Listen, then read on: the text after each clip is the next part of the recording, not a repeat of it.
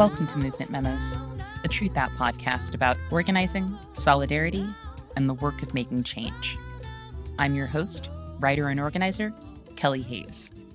This week, we are talking about abortion and how to prepare for the end of Roe. We will be addressing this topic from a few different angles in the coming weeks, but today, I want to take a moment and try to get our bearings. A lot of people are coping with feelings of alarm, and many people are also gripped by the desire to take meaningful action. Others may be feeling disoriented or disempowered as we navigate this unnerving stretch of days between the leak of the draft opinion and the court's final decision in June. But as we will discuss today, there are a lot of important things to consider right now, personally and politically. This is a time for learning, a time for planning, and a time to think about how we can be constructive. So, as we get ready for the many battles ahead to defend reproductive autonomy, I wanted us to take a moment to look at how we got here, how we should prepare, and what we will be up against in a post Roe United States. So, today we will be hearing from Robin Marty. Robin is the communications director for the West Alabama Women's Center, a freelance reporter and author of the book, The New Handbook for a Post Roe America. As some of you know, I am a big reader. When I am stressed about something and I don't feel like I have the answers I need, I read. The more upset I am, the more I read. So when the Supreme Court draft opinion leaked, I immediately started reading The New Handbook for a Post-Roe America. And I could not have been more grateful for this grounding and thorough resource. It occurred to me that a lot of people could use some of that energy right now. So I asked Robin Marty if she would be willing to share some of her story and insights with our audience. And I hope you will find her knowledge and perspective as helpful as I do.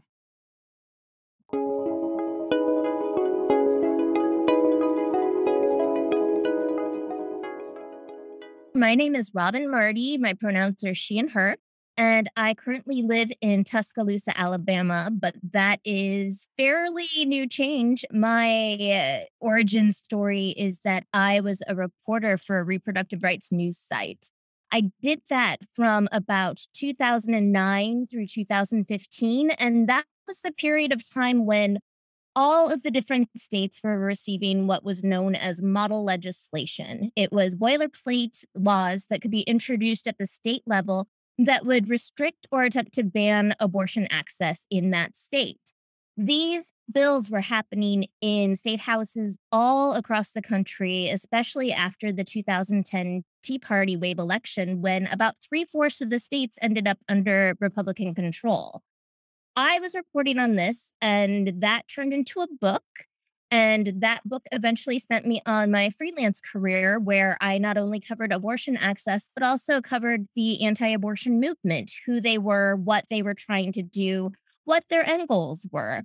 I did that until 2019, when a combination of both spending too much time in the Trump administration, watching all of these laws finally come to fruition and start to work their way up to a really conservative Supreme Court. And then finally, the announcement that Justice Anthony Kennedy was retiring sent me into sort of a tailspin on Twitter, where I started telling people what I thought they needed to do in order to get prepared for something called Post Roe America. This turned into a book that came out in 2019. And shortly after that, I was asked by a group known as the Yellowhammer Fund, which is an abortion fund and reproductive rights organization in the state of Alabama, if I would come and work for them. I did that for a year, and in that year, they ended up buying one of 3 abortion clinics in the state of Alabama. I moved down, and now, due to a bunch of weird coincidences and configurances, I run the state's largest abortion clinic in Alabama, responsible for half of the abortions that happen in this state.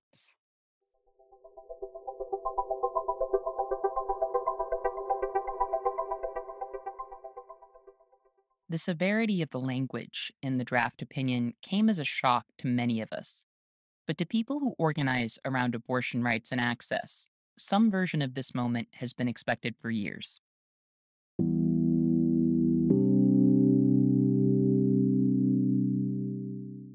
This draft leak that came from Politico was shocking in that it happened, that such a breaking of decorum of the court occurred. But the reality is that for those of us on the ground, especially in red states, we saw this decision as it appears to be happening, coming from years away.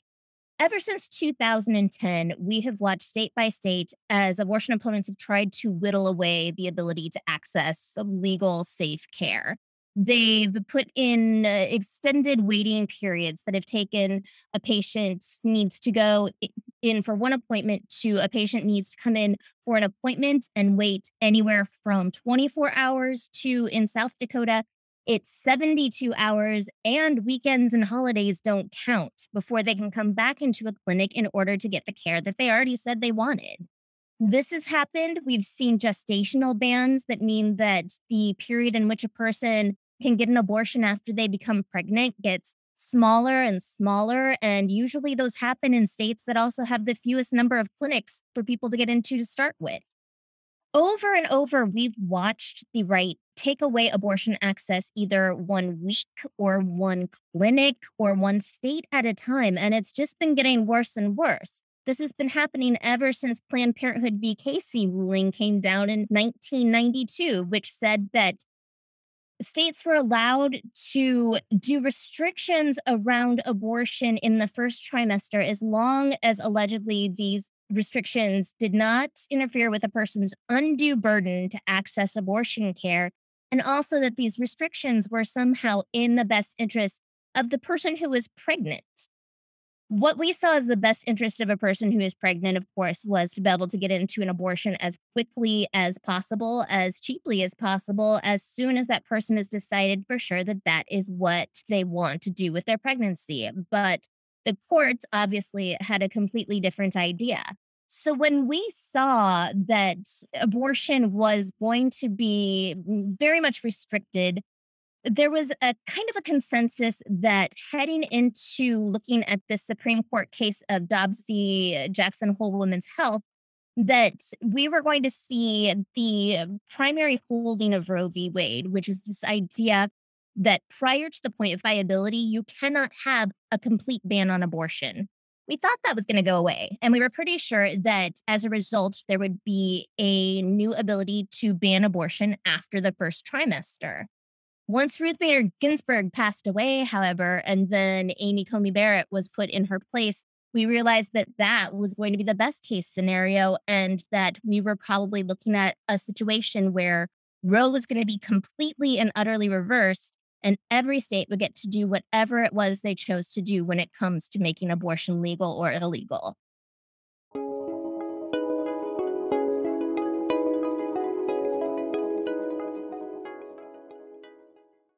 Amid everything that's happening, I don't think there's been nearly enough discussion about how people who are in danger of losing access to abortion care can prepare on a personal level.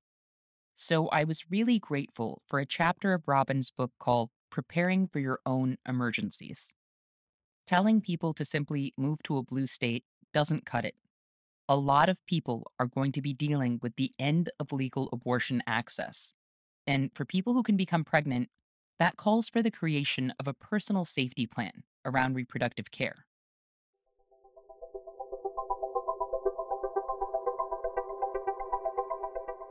If a person is worried about losing access on a personal level, the most important thing is to figure out, first of all, whether they would even want an abortion if they did have an unplanned pregnancy, and then to take steps to prevent an unplanned pregnancy if that was where they were. So decide if there's a certain type of birth control they would prefer. Would they want an IUD? Would they want an implant? Do they want to get extra packages of birth control pills to make sure they don't run out? The second step then is if they think that they may want an abortion at some point, figure out what the landscape is going to look like. Is there going to be a clinic in your state, or are you going to be one of the half of the country that will have to travel to a different state to access care? Are you in the Midwest where you may have to go just one or two states over? Or are you in the South where literally the entirety of the region will have no legal abortion? Figure out what's going to be your nearest abortion clinic And then also start to, if at all possible, put away money in order to be able to access that abortion. So even if it's just the idea of putting away $5 or $10 a month to be able to not just pay for a procedure, but all of the other parts that fall into that, such as travel, time off from work, slowly build that up. Because one thing that we know is that I believe, according to Time Magazine, 60% of all Americans do not have $500 that they could spend on a medical emergency. And not coincidentally, an abortion is usually around $500 for a first trimester care. So these are things that you can plan, but also know if you do find yourself in a situation where you are trying to access an abortion and it is not easy for you resource wise, there are a myriad of groups that you can reach out to. You can reach out to abortion funds, and there are funds for almost every state. These funds will make sure that you are able to find enough money to be able to pay for the procedure.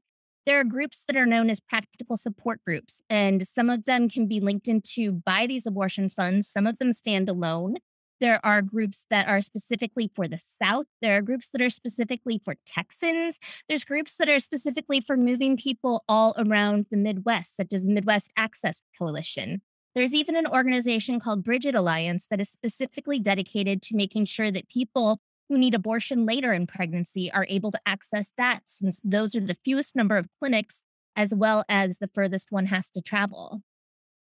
Reach out to some of these organizations if you think that you are going to need help, but also understand that we are in a world where if we believe that abortion access is something that belongs to each person, regardless of whether they are poor, not poor, insured, uninsured, documented, undocumented, their race, their ability, any of these things, then that means that we believe that a person should be able to access an abortion, regardless of whether that is done in a clinic or not. For about 15 states right now, there is the ability to access medication abortion through telehealth programs.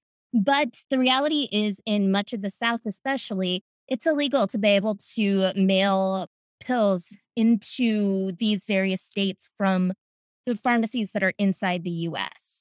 There are other options, though, and a major one is known as aidaccess.org. And this organization is actually located overseas, and it provides the exact same medication abortion that we provide in our clinic.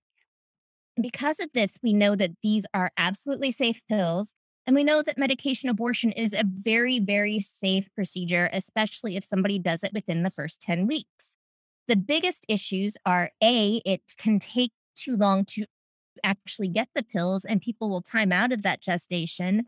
And that B, it's possible that the person who takes it, depending on the laws in their state, could get arrested. They may not be arrested for their own abortion under those exact rules and words, but they could possibly be charged with endangering a child or using medication without a prescription, unlawful burial of fetal remains. There are all sorts of ways that a prosecutor who wants to arrest somebody and charge them can find a way to do that. So, in both of these cases, in accessing medication from overseas from aidaccess.org, a person needs to make sure to stay as secure online as possible, whether that's making sure that they don't tell friends and family that they are seeking this out, or using specific accounts and encrypted emails and phone and texting categories, or being able to make sure that if they're going online for information that they use private browsers, or that they're not using abortion groups that they are using identifying information in. Doing all these things means that a person is most likely able to do their own abortion in their home for a very small cost without any of these additional resources that are needed elsewhere, and be perfectly safe as long as they stay legally safe. And we know that in the very rare occasion that they do end up having a complication, as long as they go into a hospital and simply say, I'm pregnant, I think I'm having a miscarriage, I'm scared, and nothing else, that it's impossible for a doctor to know that they tried to induce their own termination.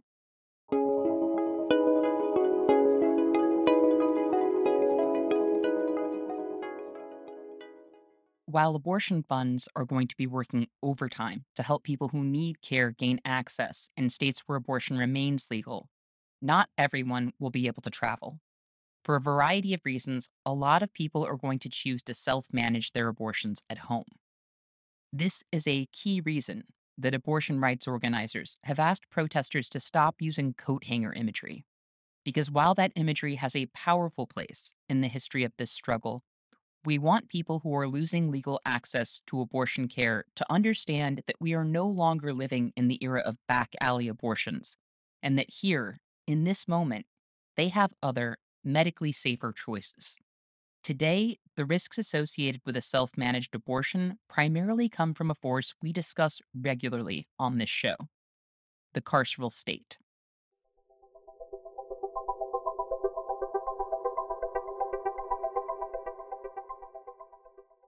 Everything is a lot different when we look at a post Roe America than it is back when we were looking at what things were like for people who were pregnant prior to Roe v. Wade being decided. The most important part, obviously, is the fact that we do have reliable, accessible, and highly safe options when it comes to managing your own abortion, and that's in the form of medication abortion.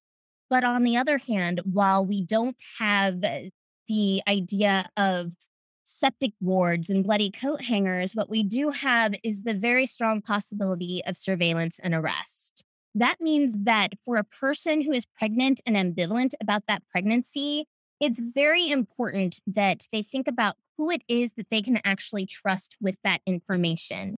The person that you tell, if you text a friend and say, I'm pregnant and I don't think I want to be, the issue isn't just that you could be accused of having an abortion if you do decide to terminate a pregnancy. It's that you could also see those exact same text messages used against you should you decide that you want to continue the pregnancy but have some sort of issue with it that means that you miscarry or you have a very premature birth. So these are the things that all people have to protect themselves around in this new scenario. And we're not just talking about people who try to manage their own abortions. We know specifically in the states that are the most likely to ban abortion completely that these are also the states that have the worst maternal health outcomes. They have the highest child poverty. They often have not expanded Medicaid. These are people who do not have access to regular health care or preventative health care or prenatal health care. And quite frankly, most of the times they don't have access to affordable or free contraception either.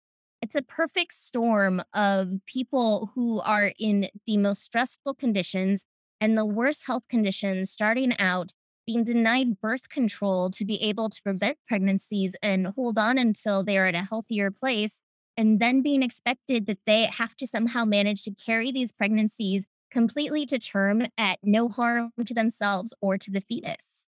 We know that this is just it's a setup for failure for so many of them, and because of that, it's not just about protecting themselves when it comes to trying to terminate a pregnancy outside of a legal clinic setting. It's about protecting themselves in all ways, shapes, and forms because this is a area where we see hospitals are racist. They already criminalize things. Our judicial systems are racist and sexist.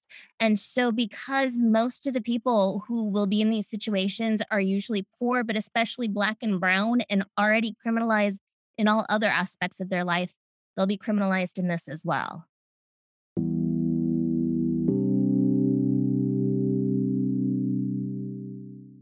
I know a lot of people want to volunteer right now, and I have heard from some folks that it can be hard to get plugged into the work that's happening. That's largely because abortion funds and clinic escort groups are dealing with a political nightmare right now. And while an influx of potential volunteers is a wonderful and necessary thing, these groups have to vet people very carefully.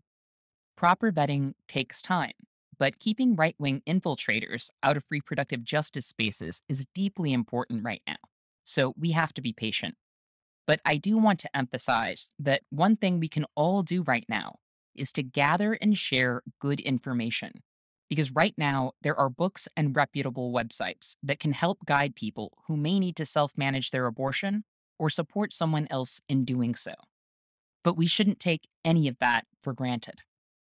In fact, I expect to see sweeping efforts in the coming months and years to both censor and criminalize information sharing about self managed abortion.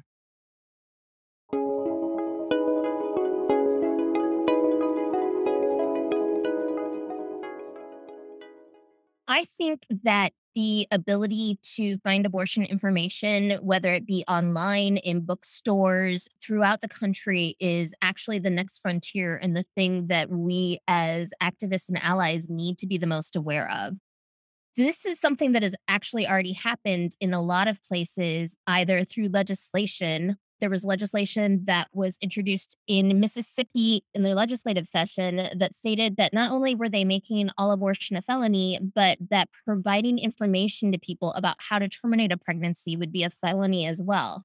That meant that telling people where they could go to access pills, telling them how they could use medication abortion, all of these things would be looked at as potentially trying to help somebody have an abortion and could also then put charges against the person who was sharing that information.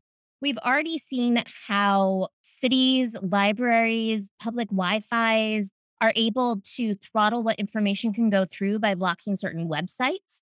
For example, one thing that I really noticed when I was working on my book the first time was that when I was using the public libraries in Minneapolis, I was able to access all sorts of websites that were blocked to me when I went across the street to Columbia Heights, which was the neighborhood right next to me and very conservative. So there's already a lot of ways in place that people have been able to throttle information without it even really being noticed, from Instagram and Facebook and other social media networks refusing to show information when it comes to how to access abortion pills online or how to manage your own abortion by taking one mifepristone and then 24 to 48 hours later putting in four pills of misoprostol at either in your cheek or in your vagina and then repeating that until the pregnancy is expelled. I just said that information, and in a new world, we could be at a point where your podcast just got yanked because I said that.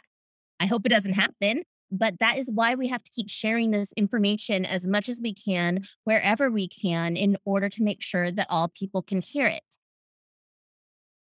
Long before Roe v. Wade, long before even Griswold v. Connecticut, which was the Supreme Court case in 1965 that allowed married couples to be able to have access to birth control. And that right there is really alarming to realize it wasn't that long ago that birth control was illegal. In the 1800s, we had what was known as the Comstock Law. And the Comstock Law was this idea that anything that had anything to do with birth control, sex, abortion was considered morally unsound. And because of it, all information, be it advertisements, pamphlets, any ads, how to do an abortion, at that point, people thought that you could use Lysol in order to end a pregnancy. All of these things were blocked under something called the Comstock Law, and people were sent to jail because of it. Right now, we have our own version of it. If you look specifically in the state of Arizona, where a law was passed in 2014 that says that you cannot advertise for abortion services online. So we aren't that far away from a place where we're going to see technology used not just as a tool to help us spread information, but also as a way of censoring those things that the powers that be have decided are too dangerous or too uncomfortable, or that they just don't want that information out.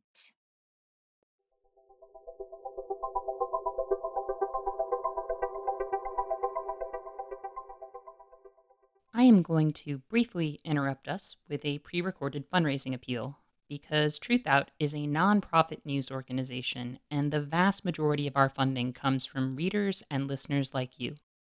We've experienced a bit of a slowdown in donations recently, which may have something to do with Facebook ramping down engagement with political content.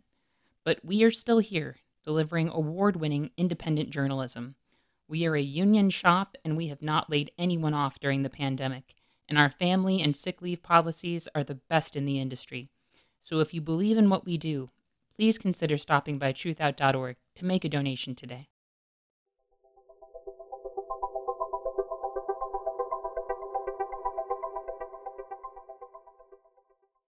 So, we have talked about what preparing for the end of Roe might look like on a personal level.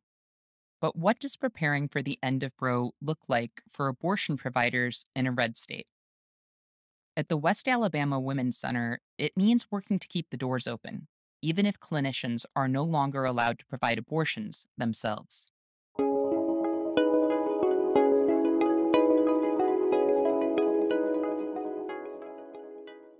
We have been preparing at my clinic for the end of legal abortion in Alabama and honestly, much of the South, basically since I first arrived here. We've known that abortion has always been held on by a tenuous thread here in Alabama. In 2018, there was an amendment that was passed by 60% in the state that says that the state has the right to and has the duty to protect the unborn. In 2019, there was a total abortion ban that was passed, and it was the first abortion ban that was not just a abortion ban from the point of conception, but also said that there was no exceptions for rape or for incest or for a fetal anomaly or even a person's health unless their life was threatened. So we've been ready for this, but also we've known that even without abortion, if you take that out of the picture, Alabama healthcare, especially reproductive healthcare, quite frankly, is abysmal. There are 2 Planned Parenthood clinics in the entire state. The rest of the accessible free contraception in the state can only be accessed if a person goes to their county health department, and there's one in each county. It doesn't matter how populous the county is. It doesn't matter how wide, how large the county is. There's just one of them. And if it's something that is the most effective form, like an implant or an IUD, there's only a particular doctor that can come in to do that. So we're seeing patients who come in pregnant because it takes 3, 4 months to be able to get an appointment in order to get an IUD or an implant. These are people who want to not have unplanned pregnancies, but don't have any way to prevent it themselves. So when we head into a illegal abortion in Alabama scenario, our intention is to stay open as long as we can, basically running off of the ability to make sure that people can access birth control. We're also working to provide gender affirming healthcare and are working on a program which does HIV prevention and treatment with the Knights and Orchid Society, which is a Black trans organization here in Alabama. We're going to do everything we can to stay open because with those services, we know not only will we be helping people healthcare wise and helping people prevent abortion from being necessary in the first place, but that there is going to be a population of people who are simply not going to be able to leave the state to access safe legal care in a clinic. They are going to try and do their own abortions. And as I've said repeatedly, there are very safe ways to do it, but also those ways can get a person in legal trouble, especially if they have a complication. So we see our role in the future as one where we keep our clinic open to do all of this other healthcare, but we know that we are there as a safe space for any person who either has tried to manage their own termination and wants to follow up and make sure it was successful, or follow up because they have a question about it or they have a concern about what it was that they did and whether everything's okay. But also as a place for people who are pregnant and intend to continue the pregnancy, but are worried that there's something wrong, some mysterious bleeding, cramping, things like that, but are afraid to go see their doctor or their hospitals because they're just as worried that they could be accused of abortion as anyone else.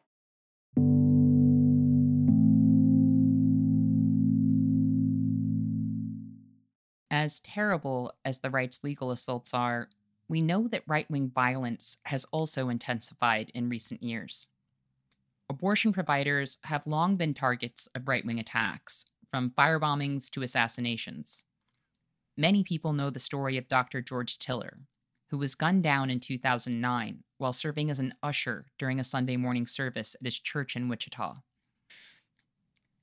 This weekend's violence in Buffalo, where 10 black people were killed by a white supremacist mass shooter, was a terrible reminder of what the right is capable of. So, as we get our political bearings in this moment, let's be sure to remember the risks abortion providers and all clinic employees are taking because they deserve our solidarity as workers and as people who are risking their lives to provide an essential form of care.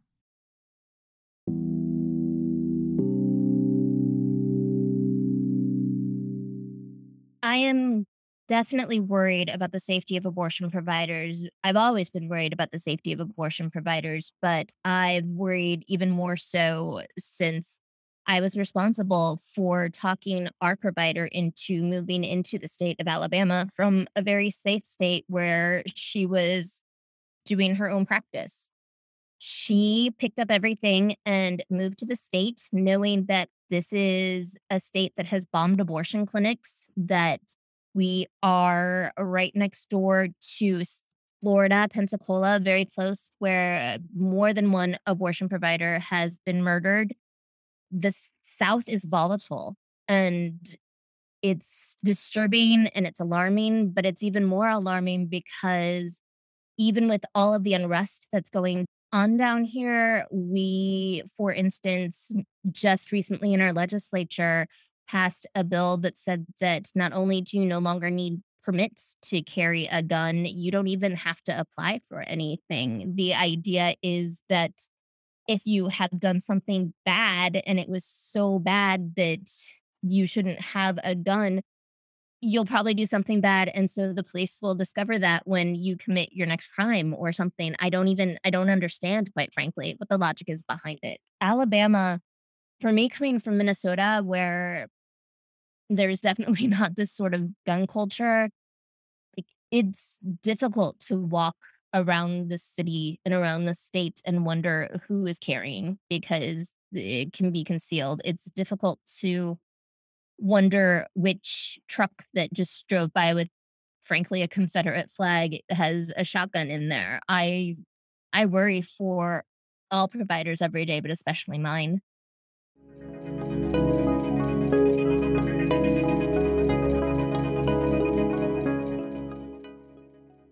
Since news of the draft opinion leaked, there has been a lot of discussion of the Jane Collective, which was an underground network of volunteers known as Janes, who helped pregnant people access safe abortion care in Chicago from 1969 to 1973. I know there is a lot of interest in this kind of work right now, and I think that's a very good thing. But I also hope people will educate themselves and move with great intention. Surveillance and criminalization have come a long way since 1973, and there is a lot to consider. Robin's book includes a wealth of information that could prove useful to people who want to practice this kind of mutual aid. But I also appreciated her strong words of caution around assessing personal risk. The criminal legal system poses a greater risk to some people than others, and none of this work should be entered into lightly. Some of us are going to break laws over this issue, whether we are taking direct action in the streets or providing assistance to someone in need. But as a direct action educator, I feel very strongly that we should all understand the gravity and potential impacts of every act of defiance we undertake. If we educate ourselves about the risks and decide that they are worth it, then good for us. That's a decision I have made in various forums many times. But if we step into danger, we need to do it with our eyes wide open. And as Robin cautions, we also have to do it without ego.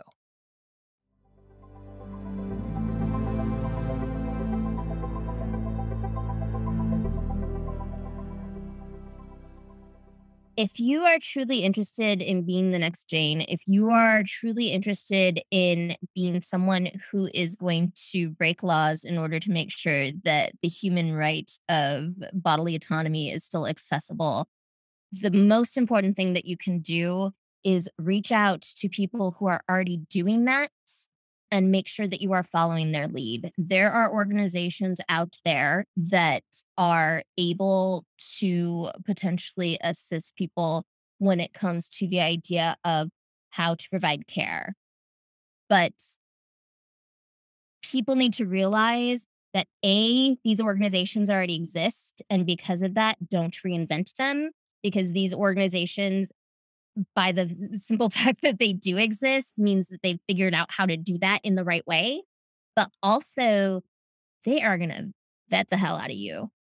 The biggest thing in every space right now, and it's only gotten worse ever since the idea of these bounty hunter bans, is that everyone is terrified of someone who claims to be someone they're not. So when you are a person who is reaching out and saying, "Hey, I want to help. I can provide this and this." There's no way that those of us who are already involved don't know that you aren't actually trying to entrap us into something. So be extraordinarily patient if you are going to reach out to organizations. Make sure that you are open and honest about who you are. Be prepared for mistrust because mistrust is honestly the only thing that is going to keep all of us out of jail right now.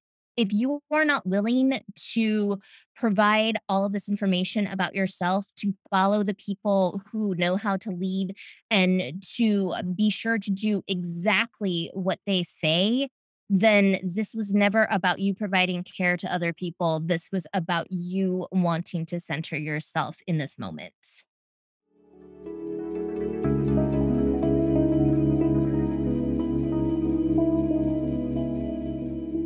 While it is deeply important to plan for the realities of a post Roe America, it is also important to remind people that we are not there yet.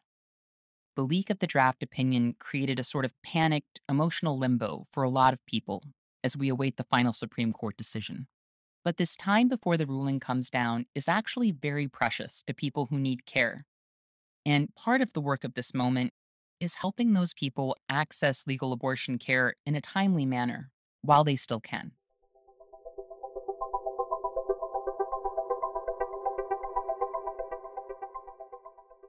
I just want to make sure that as we go into the next month, maybe longer, that people understand that abortion is still legal everywhere. Everybody who needs one should reach out for an appointment. Clinics are doing everything that they can to see as many people as possible, as quickly as possible. Funds and practical support groups are trying already to move people to clinics to get them in before it's too late. But it's so hard right now, especially in the South. We are a series of states that were already decimated by taking in the patients that have been outplaced by Texas banning almost all abortion almost 9 months ago. For us, we are the only clinic in the Gulf area, except for maybe Huntsville, that you do not have to wait for 2, 3, 4 weeks from the point in which you call in order to get your appointment. And that's shifting already because Oklahoma just passed the same ban as Texas, and Oklahoma was a receiving state for most of Texans. We are in truly dire straits right now. We are overwhelmed, we are overrun. And on top of all of that, we have to sit and think about what it means when in just a few weeks we could be closing our doors completely. For us, the most difficult part of this is knowing that because we have a law that's already on the books before Roe and has not been enforced because of Roe, that we have to stop services the moment that the court says Roe is overturned. I'm hoping there'll be some different language, but if they say Roe is overturned, any patient in our waiting room has to go home. Any patient in our exam rooms has to go home. We cannot do a thing. And what is going to be the most heartbreaking is that we've had this situation before where we've had to turn patients away. We had the Alabama Department of Health do something that made it so that we had to immediately send patients home one time, and we were closed for a bit, and people still came. They came to our doors even when we were closed. They came to us even when they couldn't get appointments, and they just came to the doors and begged. And they said, "I know you aren't supposed to, but I need this and I'm willing to risk it." Patients in Alabama have for years often thought that abortion was illegal. the draft hasn't changed anything because they thought that it was illegal back since 2019 when that bill passed. And they still show up at the clinic, even though they think that they could be arrested because the option otherwise is to be pregnant and continue a pregnancy and give birth when you don't feel like you can do that. They'd rather be arrested. They'd rather make that risk. And I can only imagine how many more of them there's going to be when it's not just us, when it's every clinic in our state, every state in our region, and there's literally nowhere else to go.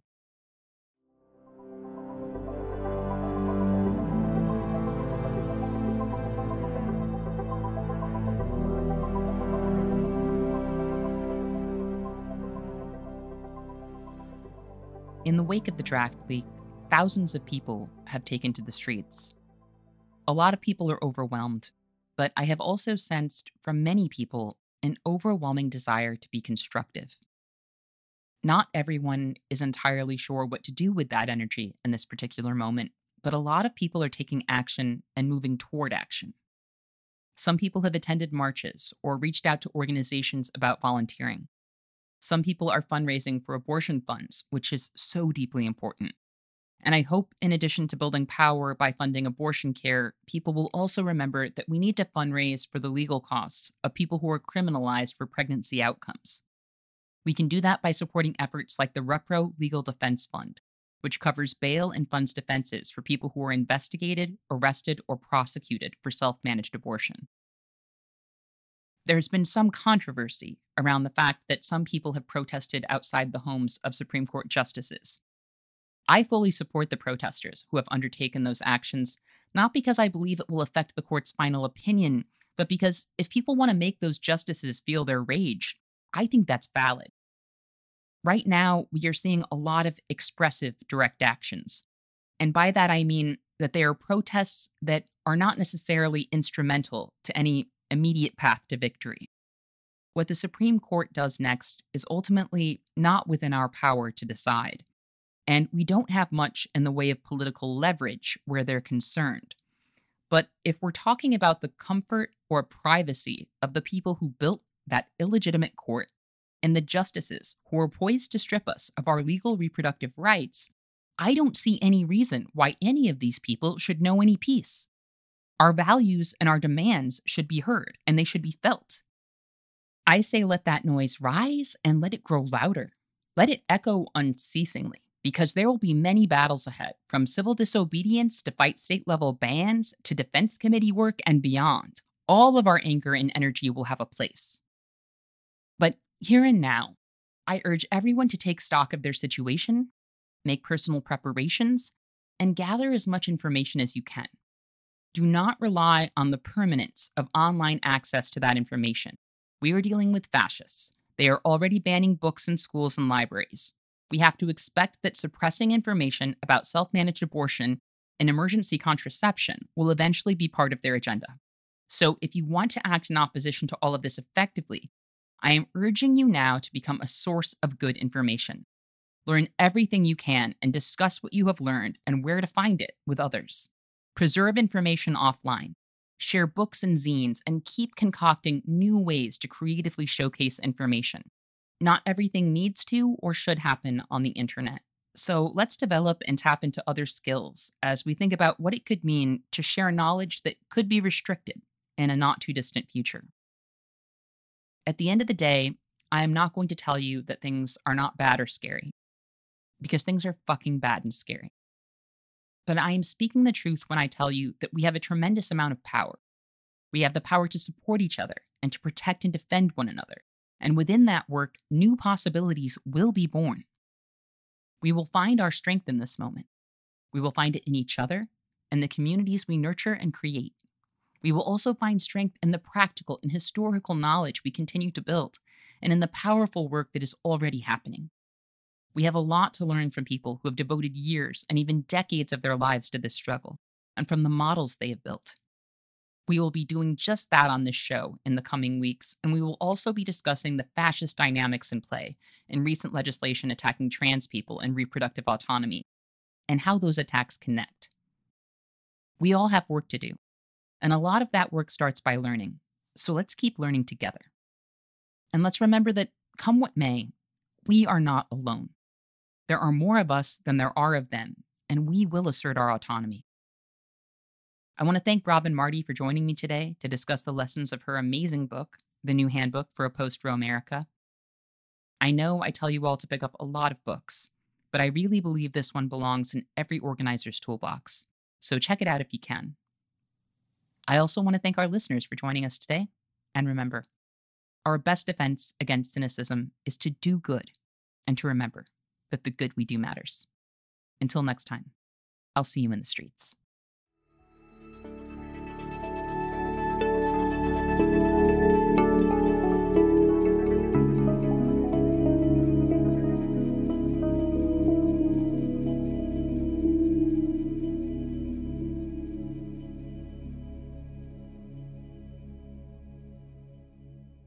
Thank you for listening to Movement Memos. This show wouldn't exist if it weren't for Truthout, and Truthout's independent news and commentary wouldn't exist without listeners and readers like you. We have no paywalls, no corporate sponsors, and no ads, except for fundraising appeals like this one. So if you can and would like to support our work, please consider dropping by truthout.org to make a donation today.